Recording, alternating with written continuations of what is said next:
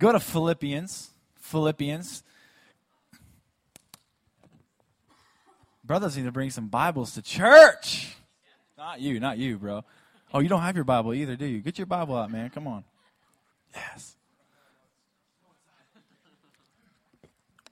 I knew you had yours, bro. I was saying everybody else, man. Philippians 1. Make some noise in the house tonight. Come on. All right, Philippians 1, verse 3. I thank my God upon every remembrance of you, always in every prayer of mine, making request for you all with joy, for your fellowship and the gospel from the first day until now, being confident of this very thing, that he who has begun a good work in you will complete it until the day of Jesus Christ. Just it is right for me to think this of you all, because I have you in my heart. Somebody underline that. I have you in my heart. You have a different translation, but it says something like that. Inasmuch as both in my chains and in the defense and confirmation of the gospel, you all are partakers with me of grace. For God is my witness, how greatly I long for you, all with the affection of Jesus Christ. The Lord spoke to me recently, challenged me, I should say.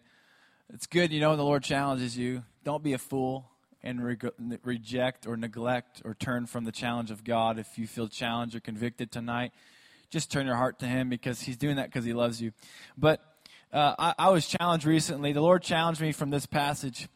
He said, Gabriel, I want you to be more thankful for people and less thankful for things. Or I want you to be more thankful for people than for things. Do you know what I'm saying?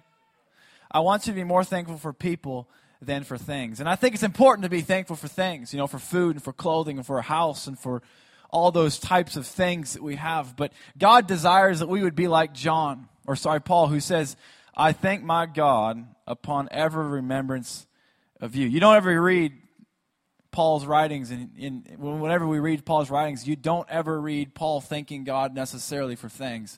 It's mostly that God has saved him and that God has put brothers and sisters in his life. And tonight I want to just share with you some friends in my life who I would say they're in my heart, and I would say they're in most of our leaders' hearts that know them well. They're people that are leaving us on a good cause and for good reason. And I was thinking about Justin Black and Anna Shaw. Just thinking about them. My wife and I have been thinking and praying about them, and really thankful for all of the ministry that they've done, and really the friends that they are. And as I was praying and thinking about you, this passage has come to my heart again and again this past week, but it's really come to my heart today. And I want you to know that I'm so thankful for you.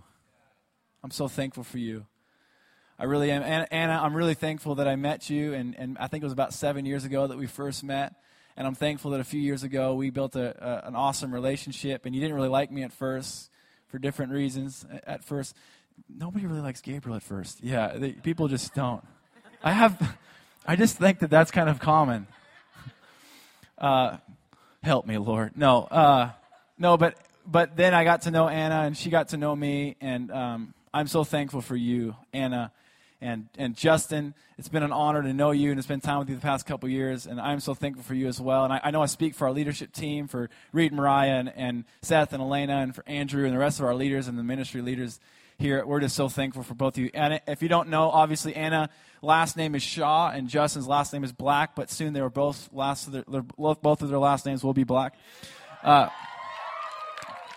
so they are getting married. But I just want to take a moment to say I'm so thankful for you. And 3 words has come to my mind that God has just a moment ago as I was praying for you and thinking about you. I've been thinking about you for a while. I felt like God gave me 3 words for both of you as individuals, and also as a couple. 3 words that come to my mind regarding your character. The first word is purity. And I want to honor both of you for being a man of purity, Justin. And I'm thanking God for you that when you are just around us as other men, how many hung out with Justin Black? We're challenged by your purity. And I want to thank God for you, and I want to honor you for being a man of purity. And Anna, you also are a woman of purity. And I want to thank you and honor you for being a woman of purity amongst this body and among unbelievers at work and around believers that you're with. And so I just want to honor you and thank you for being a woman of purity. The second word that comes to my mind is, I think it's integrity. Is not only are you both people of purity, but you're both people of integrity in the sense that you have very strong character and you value holiness as an utmost and important quality to have in life. To be people who have integrity and to make sure that whenever you are going in any way against what God's heart is, you make sure you have a clear conscience before God and before people before you move forward in life. And one of the things I've known about Justin is this guy is very particular about having very good integrity and having a very clean conscience in his walk with God and in his ministry to us. And so, Justin, I want to honor you for being a man of integrity. And also, Anna, I've known you as well for being a woman of integrity. And a word that goes better than integrity, the word that came to mind was either integrity and humility. And Justin and Anna, you are both people of humility. And I want to honor you and thank you for being people of humility. When I say humility, you have to understand there's so many faces and facets and characteristics of the attribute of humility. Though humility is an attribute, it also has many attributes within this idea of being humble. And Justin and Anna are both people who receive challenge and correction, who receive discipline from the Lord and from others. They're both people who have a broken and a contrite heart before God and before people. If you spend any time with them, you would say they are both people of humility and both people of integrity. And so I want to honor you and thank you for being people of humility and integrity. And the last word that comes to my mind is being courageous. Pure, humble, and courageous are the three words. And I just want to thank God for both of you also for being courageous. And Justin, if you know Justin's life and his story, you'd have to sit down and ask him. But Justin, you have pushed through. And you have been courageous despite the trials and the hardships that you've been through. And I want to thank you for being a man of courage, and a man of boldness, and a man of passion, and a man that has a strong will and that pushes through trials and tribulations because of the love of God that motivates you. And I want to thank you for that. And Anna, and if you know Anna as well, she's been through so much in her life. And I want to thank you for being courageous, girl, and pushing through and pursuing that high calling of God in Christ Jesus. Thank you so much for being courageous to not care about what others say, but just to push through in what God has for you.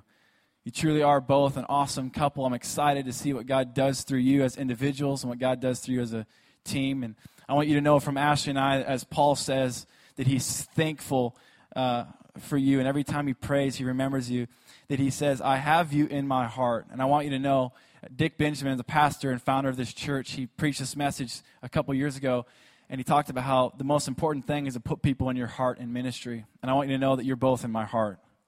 You're both in my heart, and I'll never forget you. I'll always bless you and love you and thank God for you, and I long for the times that we spend together now and the times we get to come together again. So I know there's so much more, but thank you for being pure, for being humble, and for being courageous. We love both of you. Thank you. Can we get it for Justin and Anna?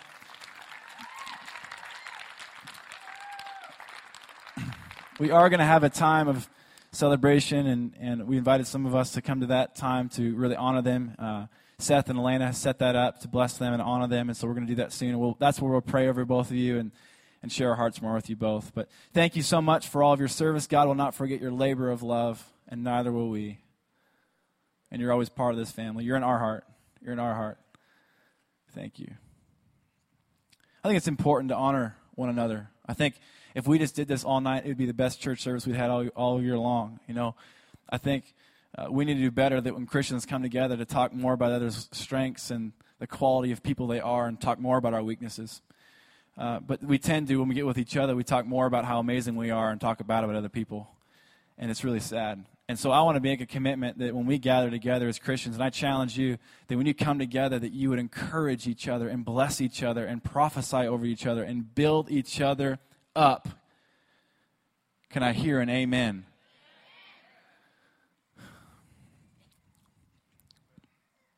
That was just an introduction. Would you grab your Bible and flip over to John, the Gospel of John, the fourth Gospel. chapter 2.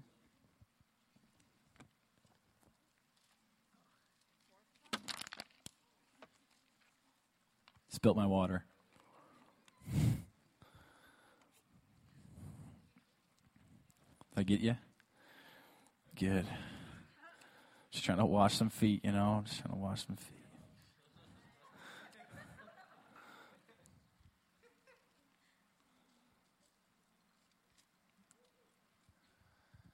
Is anybody alive in the church tonight? Anybody alive in church tonight? My God, help me, somebody. You know, I just pray, my prayer recently has been that God would awaken His church. So I pray that tonight you would awaken and stop being slumber and slothful. I love you, so I'm going to tell you that. God's heart for the church right now is that His church, that His people, if you're called of God, if you call Jesus Lord and Savior, that you would wake up. Wake up. Like wake up to what He's done for you. Wake up to who He is. Wake up to how much He loves you. Wake up to what He's done, what He's doing, and what He will do, and you'll live a victorious life. Wake up. The problem is that we stay sleeping in our own thoughts and our own wisdom and our own insecurities. And so we live a miserable, pitiful life. But if we would just change, Gabriel? No. I'm not asking you to change yourself. I'm just asking you to wake up to how much God loves you, and that you wake up to what God's done to you, that you wake up what God's done in you, and that you'd wake up to what God's going to do in and through you in the coming years. Wake up to see who He is and what He's done. Amen? Wake up. So let's be awake tonight. Let's be alive tonight. Let's be a live church, not a dead church. So whatever that means to you, somebody can be a good example of that. John chapter 2, verse 1. John chapter 2, verse 1. This is an awesome story. I'm going to do the best I can in the time that I have to teach us tonight what the context was of in the history of what's happening and what was happening in those days and those times of what a wedding looked like. Because we're about to talk about a wedding. So I'm going to do the best I can to tell us what was a wedding like in those days. Because the wedding in those days were way different than our days. So I'm going to go verse by verse, and I'm going to unfold some of it, but as we go on tonight, I'm going to unfold more and more. Sound good? Okay, so on the third day, there was a wedding in Cana of Galilee. Most weddings were held on Wednesdays, and so that's why this was the third day, Monday, Tuesday, Wednesday. Most weddings in those times were held on the third day, so this wedding was particularly held on a Wednesday. Cana of Galilee. Now, you have to also understand that some weddings in this time frame would last up to a week long. They would have celebrations of weddings up to a week long. Wouldn't that be fun? I think our weddings go too short. You know, people just want to stay on the dance floor all night long. Any of those kind of people tonight? And if you're like, I don't dance, that's evil, then I'm saying that you're just stupid. And that's not true. Dancing is not evil. David danced for 30 miles and praised the Lord. Dancing is not evil. Did he just say I'm stupid? Sometimes his weddings will last up to a week, but it's the third day, and there's a wedding in Cana of Galilee, and the mother of Jesus was there. What's Jesus' mother's name? Mary. When the Bible tells us the mother of Jesus was there, it's probably because some theologians believe that it was actually Jesus' mother's sister's son. Okay, so Jesus' mother, which would be his mom. So Mary's sister would be Jesus' aunt, okay? And her son was the groom. It's what most people believe. But we don't really know for sure. All we do know is that she was there. And if she was there, it happened to be most likely that she was part of the family, that there was some family relationship. And so she was there on account of the family. Now, both Jesus and his disciples were invited to the wedding. Again, there had to have been some sort of relationship there because most weddings were, it was big, huge family ceremonies and celebrations like we have today at our weddings. So it wasn't just a coincidence that Jesus and his mother were invited. When they ran out of wine, say, uh-oh. When they ran out of wine, the mother of Jesus said to him, they have no wine. Also in their culture, wine was a very important drink. Some people say they drank wine because their water was bad. It's actually not true. Actually, their water was just fine. They drank wine because they liked to celebrate with wine. Gabriel, that was grape juice. No, this was fermented grapes. Actually, if you study it out, Jews didn't even know what grape juice was other than fermented grape juice, which was wine. So, there's a party. There's a celebration. And whenever they had weddings, wine was one of the most important ingredients, if you will, of the night to really bless the bride and groom and to bless all the people that came to bless them. They believed in those days that wine was like a gift from God, and that when they got wine, when they got these grapes, that it was a gift from God. And so when they drink the wine, they saw it as blessing and provision from God. It was symbolism to them of God's blessing, God's favor, and God's provision. So wine was a very important drink, especially to hold at weddings. And so they ran out of wine. It's kind of like running out of wine at a wedding is kind of like me running out of ranch at Moose's Tooth. It's just not good. Like I literally will not take another bite until I get more ranch. And to them in these days when this happened, they would literally like stop, scratch their heads, be like, there's no wine. And to the Jews in those days, to the groom, if he didn't have any more wine, it was an embarrassment to him, saying that he wasn't wealthy enough or that he didn't provide enough for the people that he had invited. It'd be like inviting a bunch of people over to your house for biscuits and gravy. And 30 people show up, 20 people eat, the 21st person steps up, and there's no gravy. It would be like that. Well, that'd be bad. And so when they run out of grape juice, fermented grape juice, they're going, oh, dang. And the groom, who was just celebrating and excited about this wedding, is now going, oh, dang. So Mother Mary walks over to Jesus. And she says, Jesus, they don't have any more wine.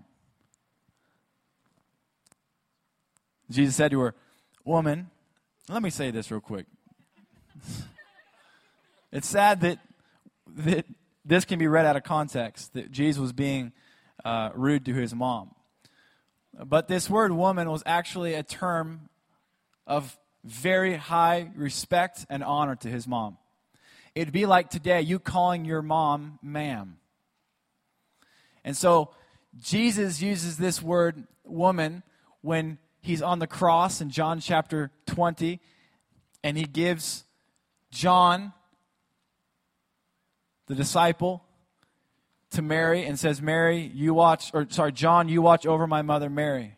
Watch over this woman. Watch over this ma'am. Watch over this. It was a respected term. It's also the term that he used in John chapter 4 when he spoke to the woman at the well and called her woman. It was a respectful term. It's also the term that he used in John chapter 8 when he spoke to the woman that was caught in adultery. This was not a disrespectful term. This was actually a very high and respectful way of honoring a woman in those days. Does that make sense? So Jesus was not being disrespectful. He was actually using a very honoring term to speak to his mother. What does your concern have to do with me? Why? My hour has not yet come. He's saying, Mom, look, I'm not supposed to be seen yet. But this passage is actually one of the hardest passages in the book of John to interpret. And what they're saying today is, what Jesus was really saying was, ma'am, mother, my mom, beloved, whatever you want to call her. My hour hasn't come yet, but I'll take care of this. I'm not supposed to be seen yet, but just, I got your back. You hear what I'm saying? He was saying, look, I'm not supposed to be seen, but I'll figure out a way to get the job done. I'm not supposed to be seen, but I'll make sure it gets done. His mother said to the servants, whatever he says to you, do it. Now there were set there 6 water pots of stone, according to the manner of purification of the Jews, containing 20 or 30 gallons apiece. These water pots were about yay high, and like it's saying, about 20 to 30 gallons apiece. Most of them held about 30 gallons apiece. If you were wanting to buy something less expensive, you'd buy one that was 20 gallons apiece. Most homes had about one of these at their house, so for there to be 6 of them meant that probably 5 other families were invited to this wedding. And so there's 6 water pots there, and in their day, when they would walk into somebody's house, they would do 2 things. They would wash their hands and they would wash their feet. They would wash their hands and their feet as a sign of cleansing to go into fellowship to be with the people of God, because they'd been through so many things. And before they ate, they would wash their hands again and wash their feet again. And then halfway through the meal, they would go back to those water pots and wash their hands again and wash their feet again. It was just a way of purification. So those pots are just sitting there. Jesus said to them, fill the water pots with water. I don't know if that means that they poured them out and they refilled them, or if they just took the nasty, dirty water and if they took the nasty, dirty water and just used it and filled that up to the brim. But Jesus said to them being the servants that Mother Mary said, so there's these servants that are available. And this scripture tells us that this passage is telling us that Mary had some measure of authority to tell these servants to do something. And so he tells them, fill up with water, and they filled them up to the brim. He said to them, draw some out now and take it to the master of the feast. And they took it. The master of the feast had tasted the water that was made wine and did not know where it came from. But the servants who had drawn the water, they knew. The master of the feast called the bridegroom. He said to him, every man at the beginning sets out the good wine. And when the guests have well drunk, when they're loaded, then the inferior or the less good wine. But you have kept the good wine, the best wine, until now. What happened? They ran out of wine. Jesus' mother says, hey, Jesus, we need some help. He goes, okay, I'll figure it out. She says, hey, you servants, do whatever he tells you to do. Jesus says, hey, go fill up some water pots right there. Go fill all those up. So what do? They go fill them up. Jesus says, okay, now get some out of there. Get some out of there. And take it to the master of the feast, who would be like a wedding planner, and give it to him. And I don't know if it got turned to wine like before they dipped it, or while they're dipping it, or as they were carrying it, or as he put it to his mouth, but something extraordinary happened. This water had been turned into wine. 180 gallons. That's a lot of wine. That's a lot of wine. That's lots. Would you pray with me? Let's pray and ask God to turn water into wine tonight. Lord Jesus, we thank you so much that you love us so much.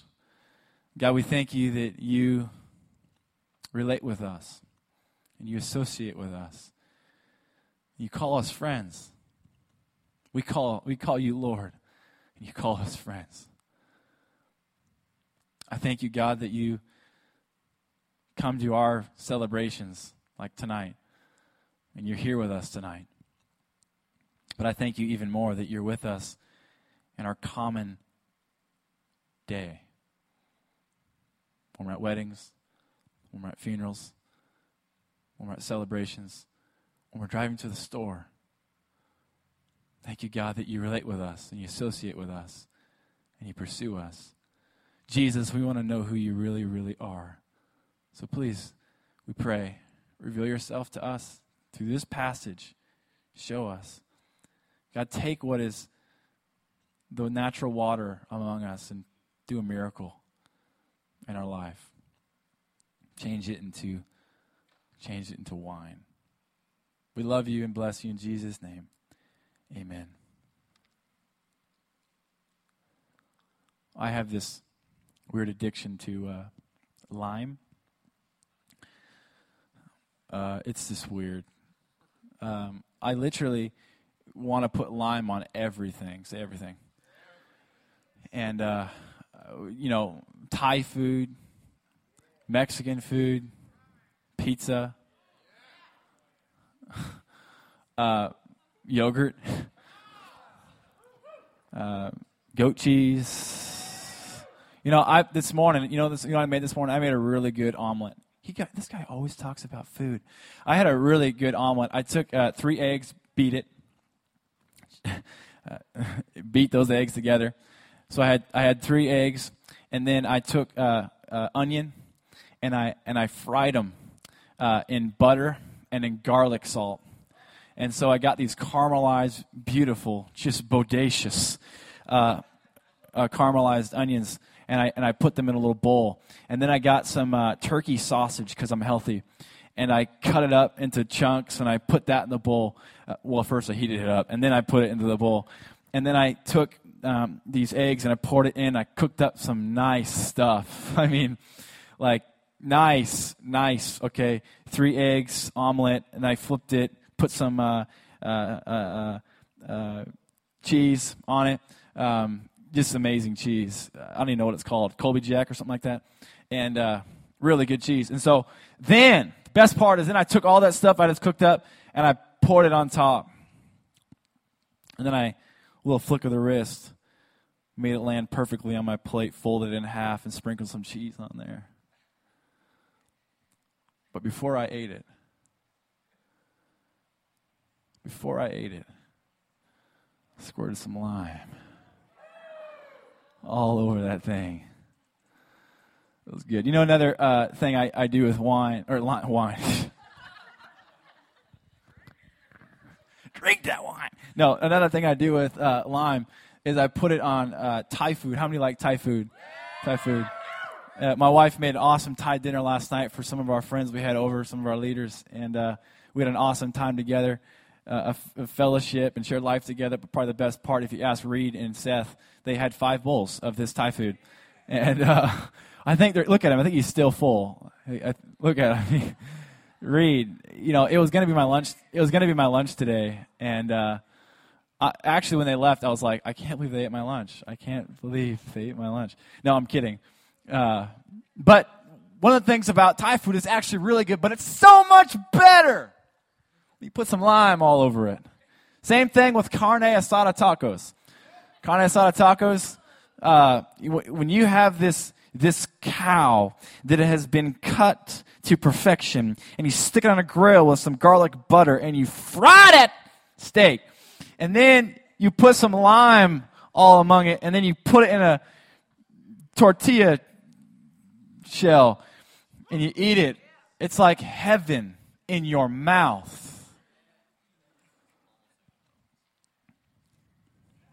That's sick, man. I really like food. And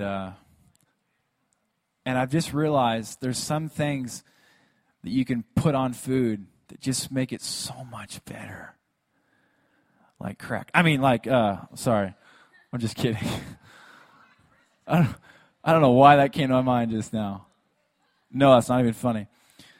Like lime. And another thing also is ranch is actually really, really good to put on pizza. I don't know what it is, but when you take tomato sauce and put it on bread that's been cooked to perfection, and then you put some nice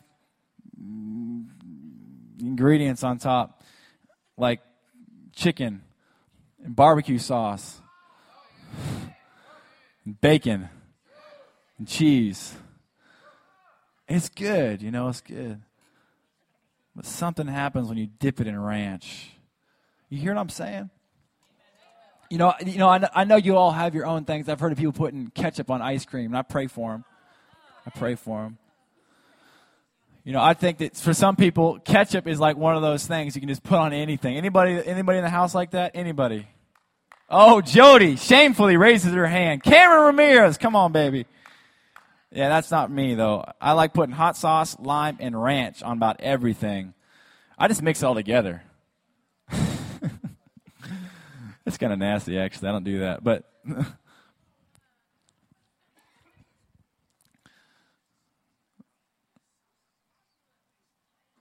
this is a really fascinating story.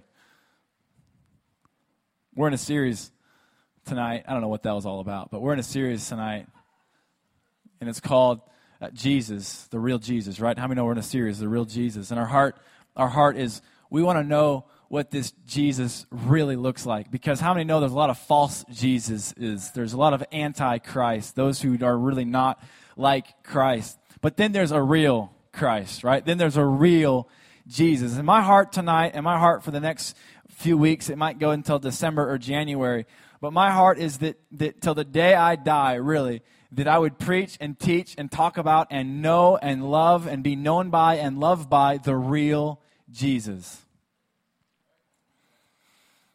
And so we've been looking from the book of John and asking God, show us, Lord, who this real Jesus is. And we pick up here in John chapter 2 of a story. And we have to remember this book was written for us to see who Jesus was really like, what he was really like, not just what he did. If you want to look at a chronological order of all the things that he did, look at Matthew and Luke. Look at Mark. They go into the things that Jesus did, some more detailed than others, but they give us an awesome a story of what Jesus did. But when John writes the book of John, his heart wasn't just to tell us what Jesus did. The heart of John was to tell us what Jesus was really like. And so when we're looking at this passage in John chapter 2, John, by the Holy Spirit, is trying to tell us this is what Jesus is really like. Because how many of you know that when we face and we encounter and when we connect with and when we engage in the real Jesus, will never be the same. There's so many things to preach and to talk about and to discuss and to teach and to dialogue over, but there's nothing that compares to teaching and preaching Jesus Christ. And when you preach and teach and talk about and dialogue and just mull over the idea and the person, the work of Jesus Christ, you just get blessed. See, our lives naturally are pretty ordinary. They're pretty ordinary. Like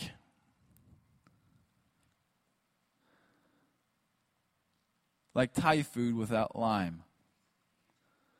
Life is kind of ordinary without Jesus. And I don't want to in any way ever do a disservice or disjustice to who Jesus is. And he does not in any way, and I should say lime does not in any way compare to Christ and what he does to us. But it's a picture, it's a metaphor that Jesus spices things up. But he doesn't just add to our life. He transforms our life. He doesn't just add something on top of a life you already have. He turns your life upside down and changes you forever. But I still want us to look at this picture and this metaphor of life without Jesus is just ordinary. It's just ordinary. If there's anything that the Gospel of John chapter 2, 1 through 11 tells us, it's that life is ordinary. But when an extraordinary God associates with an ordinary people, extraordinary things happen. I really want to know, God, what are you trying to show us about Jesus in this passage? Because I know you want to speak to me, Lord. So I've been asking this question, Lord, show me you in this passage, and then I want to see where I am in this passage. Because if there's anything about the Bible has this way of showing you who God is in the story, but then not just who God is, where you are in the story. See, that's why the Bible isn't just a big book about God in heaven, not relating to people. The Bible is a big book about God and people. It's all about who God is and how it relates with people and who we are and how we ought to relate to God. And so whenever you read your Bible, don't just read your Bible to know who Jesus is and where you fit in his story. You know what I'm saying? Don't just read your Bible. Ask the question, okay, who are you, Christ? Who are you, Jesus? Who are you, God? And then the next question is, okay, who am I in this whole thing? And how do you relate with me? And a lot of times you see who God is by how he relates with people. Actually, most of the time. You get to see who God is and what Jesus is like and how he relates to people when you just read your word. So I challenge you to read your word. Why, Gabriel? Because Because I really, really, really want to see you come to know who Jesus is, because I believe and I'm convinced that if you encounter the real Jesus, you'll never be the same. Your ordinary life will become extraordinary. Extraordinary. Extraordinary. Beyond natural and normal. Because God has a heart that you would live an extraordinary life and stop living your ordinary day-by-day lifestyle. I love this story, man. Jesus shows up. I just wish I could just see a video of this, you know? What was he doing? What was he like? Who was he talking to? You know, the Bible says this is the first miracle recorded that Jesus did. So I want to ask that question. Well, then who are you trying to show yourself to us as first? Because his miracles weren't just to do a miracle. His miracle is to bless people for their joy and to reveal who he was. He didn't do a miracle to do a miracle. He did a miracle in a specific and intentional way that we might know who he is and how he related with us. And so as we read this passage and as we read this story and as we talk about this story of Jesus coming to a wedding with ordinary people and turning into wine, we have to ask the question, who are you? Who am I in this whole mix-up? And who am I in this story? He did all this for a very important reason. Cana was just a little town, a little village in the region of Galilee. And weddings were normally held at homes. So this wedding was held in an ordinary home with ordinary people in an ordinary town called Cana, in an ordinary region called Galilee. Nothing real huge or specific or amazing ever happened necessarily. It wasn't some holy ground necessarily, other than it was the land of Israel. But nonetheless, it was just another wedding. It wasn't Jesus' wedding. That's going to happen in heaven. Right? The bride of Christ will marry Jesus. This isn't some significant. The point is they don't even tell us who the person is that's getting married. They don't even tell us who it is. They just say he's at a wedding. Mary was invited, and so is Jesus and his disciples. Jesus is just there. And he's associating himself with normal, ordinary people. With normal, ordinary people. And he's just hanging out. And things start going bad. Not like horrible, but things start going bad because they ran out of wine. And now some of you might say, this is a horrible situation. This isn't necessarily like the devil made them run out of wine. I mean, they just practically ran out of wine. Something natural happened. They just drank too much wine. They ran out.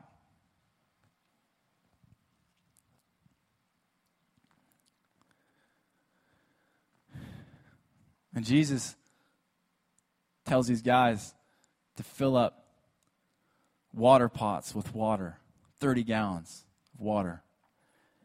And he turns 6 water pots of 30 gallons each, transforms it into wine. I'm seeing 2 things about who God is in this. First, I'm seeing who he is just in general. And that is, he's a God who associates with ordinary people. He's a God who relates with common folk like you and me. He's a God that desires to walk among normal, ordinary people.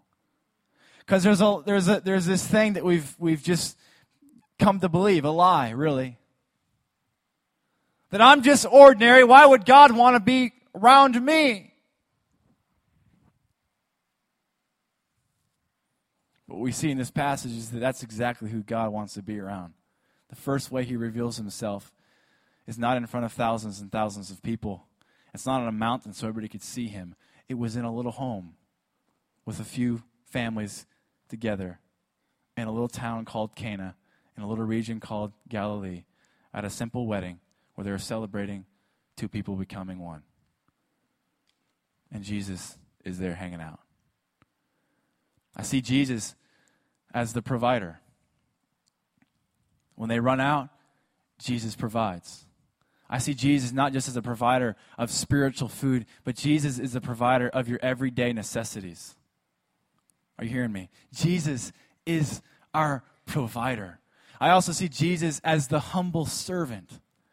I love that in this passage, Jesus doesn't say, hey, look, here, look, see me. Turn this water into wine. The passage almost insinuates to us that Jesus pulls these servants aside and says, hey, go fill up those 6 water jars with water. Fill it to the brim. What else? Just do that. Okay. I don't know how they did it. Whatever. Got a hose? No, they didn't have hoses back then. That's when the power washer was invented. That's when the well. No, I don't know.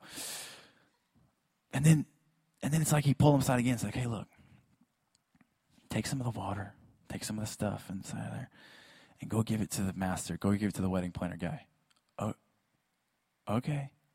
I don't know if it was already wine, but I do know that by the time it went from there to his mouth, somewhere there, it was wine. Somewhere in there, it just changed.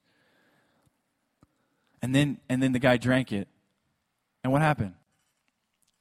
The Bible says the guy who drank it and tasted it didn't know who did it. So he looks at the groom and goes, dude, you saved the best wine till now. And only a few people saw what Jesus did. Why? Because Jesus was a humble servant. He didn't really care to be seen. He just wanted to serve and bless his people. You see Jesus as one who associates with humble and low people, ordinary folk, common folk, and who's one who provides and meets our every need. You see Jesus as the very present help in time of need, in time of trouble, in time of hardship. You see Jesus be the one who comes when I have a need, he answers. When I have a need, he gives. When I have a need, he not only has provided it, but he's willing to give it to make sure that my needs are taken care of. He's my provider.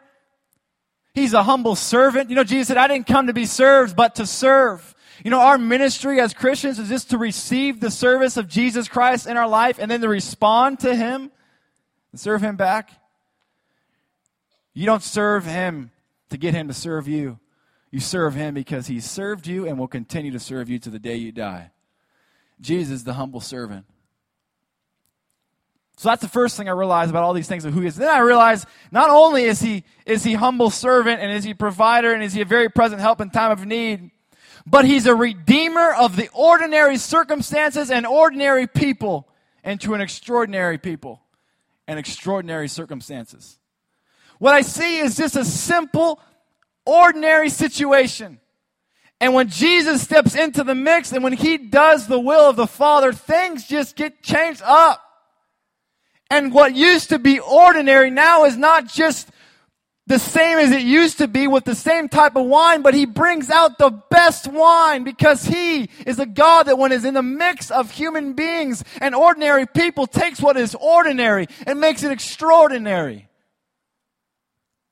See, we have this common thought as Christians that God is the redeemer of the broken. Yes, God is the redeemer of the broken. And if you want to read a story about that, you can read that in John chapter 4, the end of the chapter, when then this person is dying and they're about to die and Jesus speaks and the person is healed. Or John chapter 8, great story of somebody who was broken, of utter, completely broken and helpless and hopeless. This woman was caught in the very act of adultery, the Bible says. Committing sin. That means that they pulled her out of a tent, naked, committing adultery, committing sin or sex outside of marriage. They pull her out and they drug her and they said, all right, Jesus, here's this woman caught in the very act. What are you going to do with her? And you know the story.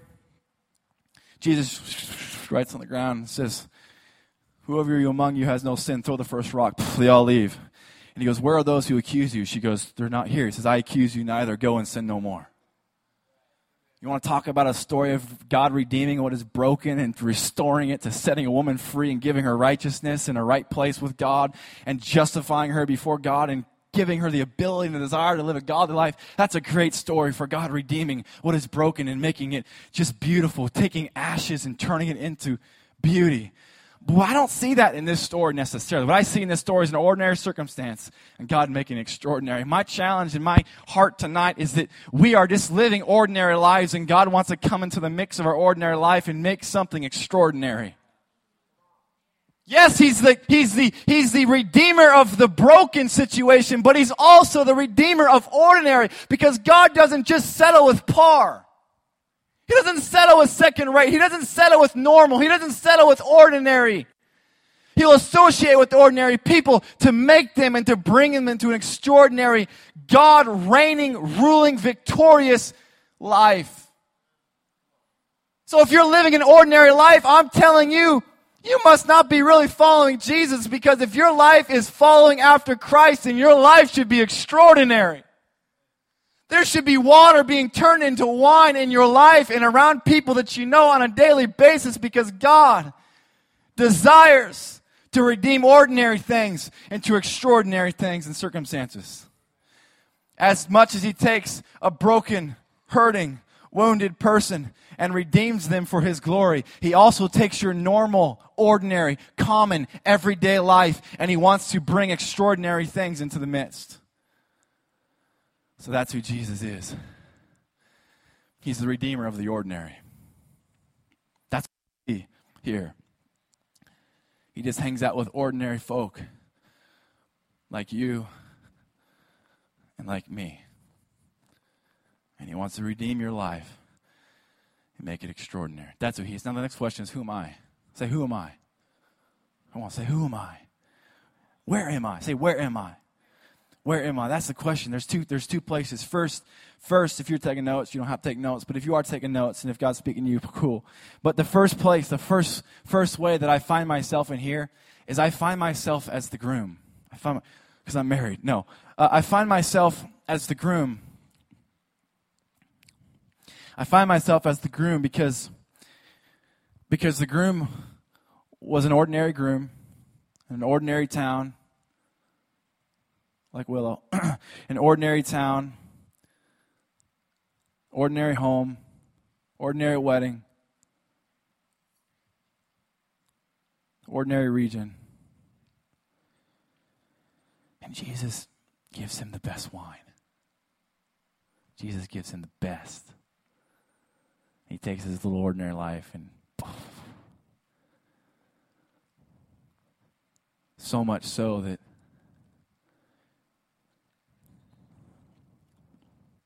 the wedding master, isn't that a weird term? I'm the wedding master. I'm really good at getting married. I mean, I'm really good at doing weddings. What is the wedding master? But the wedding master goes, dude, you're ridiculous. And he didn't even do anything. But isn't that how our lives look, as Christians? Wow, that was amazing. Yeah, not totally God, but I'm pretty close. But the truth is, you didn't really do nothing. You just stood there, and God says, here's 180 gallons of grace. I can't drink 180 gallons of grace. I know. And just in case, when you're done, just let me know, because I'll just keep giving another 180 gallons of grace. That 180 gallons of wine just represents God's provision and blessing and grace. More than enough. There ain't no way they're going to drink all that wine. A couple families got together. 180 gallons. I find myself like this guy named Groom. Some think it was the Apostle John, Jesus' cousin, but we don't actually know who it actually was. They think it was the guy who wrote this book. But regardless, I find myself in that guy because I was a guy who was just living an ordinary, really a broken life, but just living a common life. And Jesus stepped in and said, here, I'm giving you all this. I'm your provider. I'm a very present help in time of need. I'm going to give you a drink that satisfies your every need. You know what? You know what? I was somebody who was desperately needy and thirsty, like every single one of us naturally. And Jesus gave me a drink from his wine from heaven, a drink of his juice, a drink of his life, a drink of his blessing that transformed me internally. Isn't that amazing? God satisfies your every need. He satisfies your every longing. And not only satisfies it, he gives you too much so that you can carry that juice to somebody else. I find myself there.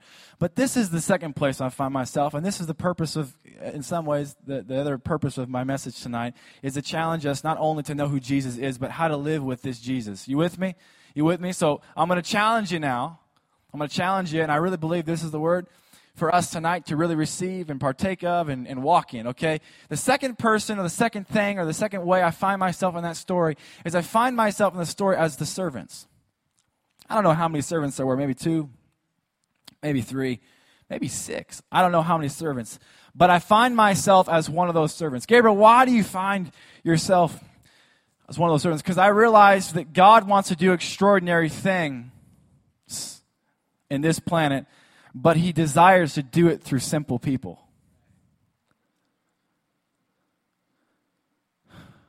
If you want to be a person who not only receives the grace and blessing and favor of God, but a one who dispenses the grace and blessing and favor of God, you need to be a simple person like one of these servants. You know what I see in this passage about these servants? First, they're willing to associate themselves with ordinary people. Listen to me now. I'm challenging us. This is really important. We think the extraordinary things only happen in here. And that's where you're so wrong, and that's where we're so wrong. Jesus didn't just do his first miracle at a church service. My God, he did it in somebody's house. You want to see God do extraordinary things through you? Then associate yourself with ordinary people. You want to see God do extraordinary things through you? Then just get around ordinary circumstances at your school. Oh, I already am. Okay. Then just get around ordinary circumstances in your family. I think I'm already... Okay. Then just get around ordinary circumstances as you walk into a store, as you walk into a restaurant. Just be living among and be willing to not just be in an ordinary circumstance, but engage in ordinary people in an ordinary circumstance. You want to see the extraordinary of God? Engage and relate and associate with ordinary people. But see, you know what we do is we want to stand up in front of everybody and have everybody see us do extraordinary, glorious things. I need to talk to the pastor. Why? I just really feel like if I talk to him, God's going to bless me. That's weird. Do you know God's already blessed you? And you know that God wants to do an extraordinary thing through you in your school? Yeah, but I really feel like I need to be up there and I have this word, I got to share it. I just know that God's going to transform everybody. Wow, that's a high thought. Can you just go to an ordinary school and be available and see if God turns it into an extraordinary school? I already am in an ordinary school. Oh, okay. Can you just go into an ordinary bagel shop or an ordinary restaurant? Or maybe even better. How about this? How about say hi to an ordinary neighbor? Can I share a testimony real quick? I'm going to share something real quick. It's not even like one of those testimonies where like, wow, that happened. Hats off to you, brother. It's just a quick story to encourage us. I was leaving my house today as I was thinking about this passage, and it was really weird. I kept feeling the Lord was like, come on, let's go, get going. You gotta leave this. You gotta leave the house. I'm like, Lord, what the heck? I'm like running out with my underwear, just like throwing on my jeans, and I. That's a weird thought. But I'm running down the hallway, and we live in a condominium place, and there's an elevator. And I come to the elevator, and I hear ding.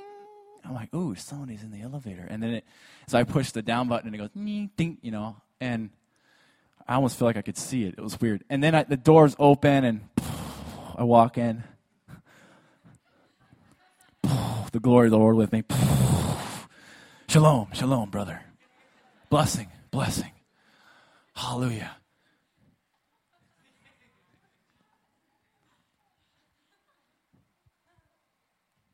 Ding. You know. Start singing a song. Oh, Lord, I worship you. Hope this guy hears me worshiping you. Maybe he'll get saved. What? Oh,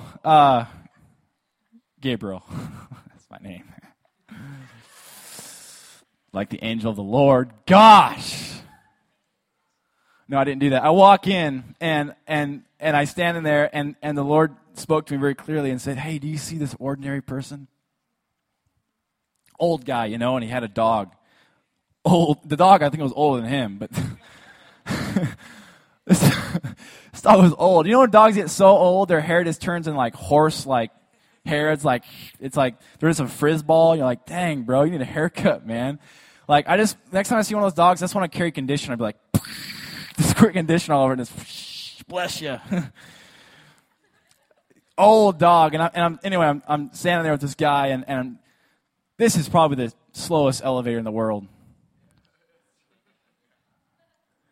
So we'll be here for 15 minutes. My name's Gabriel. We're just keep going down, and I finally just said, how old's the dog? And I just started carrying on this conversation with this guy, and he's like, 13. And how long are they supposed to live? 6? It's like one of those little dogs. It's only supposed to live like 8 years, so it's like, it died and came back or something. It's like a really old dog. And so I keep talking, and then we go down, we walk out of the elevator, and I almost walked to my car, and I just felt so convicted. And the Lord reminded me of this song. You know that song Gabriel always sings, Show Us Your Glory? I go, yeah, Lord. He goes, I want to show it through ordinary people like this. I went, oh. But Lord, I'm preaching tonight. I want to show it through ordinary people like this. So this is the one time very few times I actually am like, Lord, okay, I'm going to obey you. So I just walked over to this guy, and I met him. His name is Roger, and he's 88 years old. He's been living in this condominium since the beginning.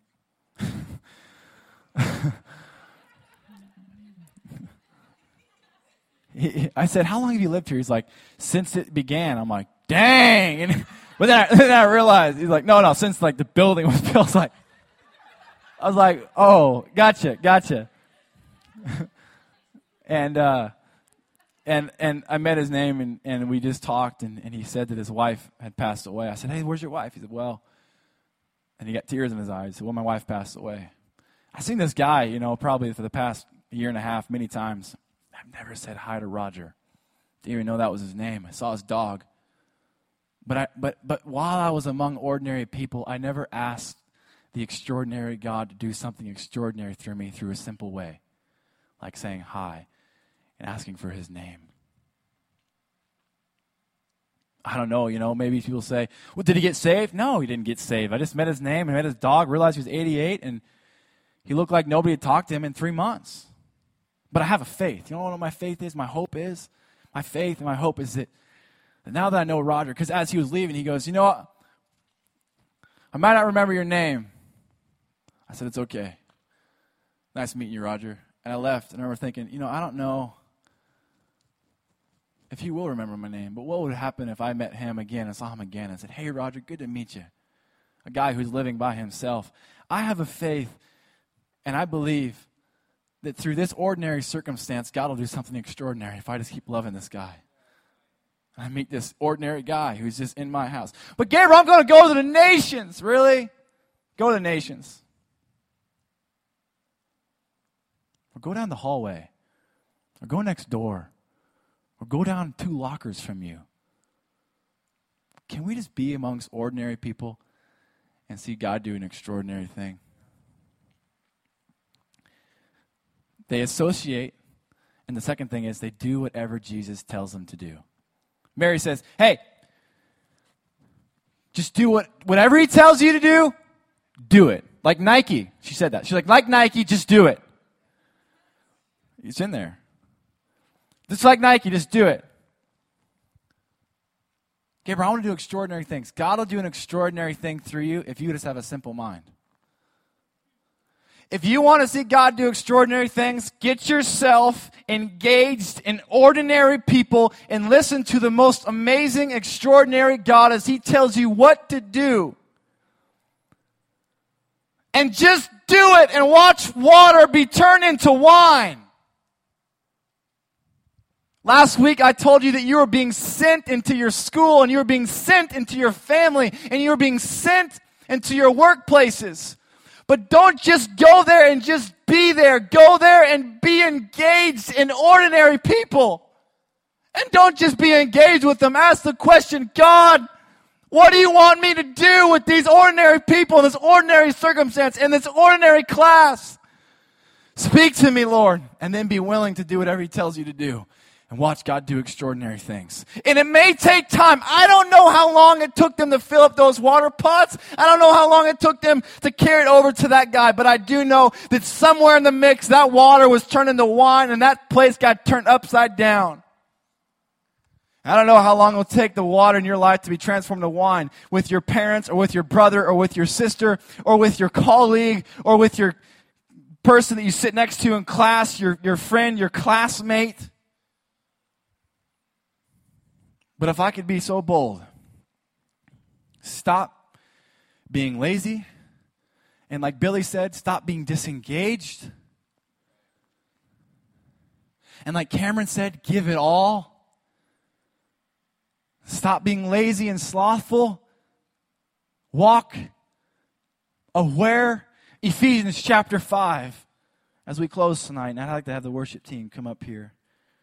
Ephesians chapter 5.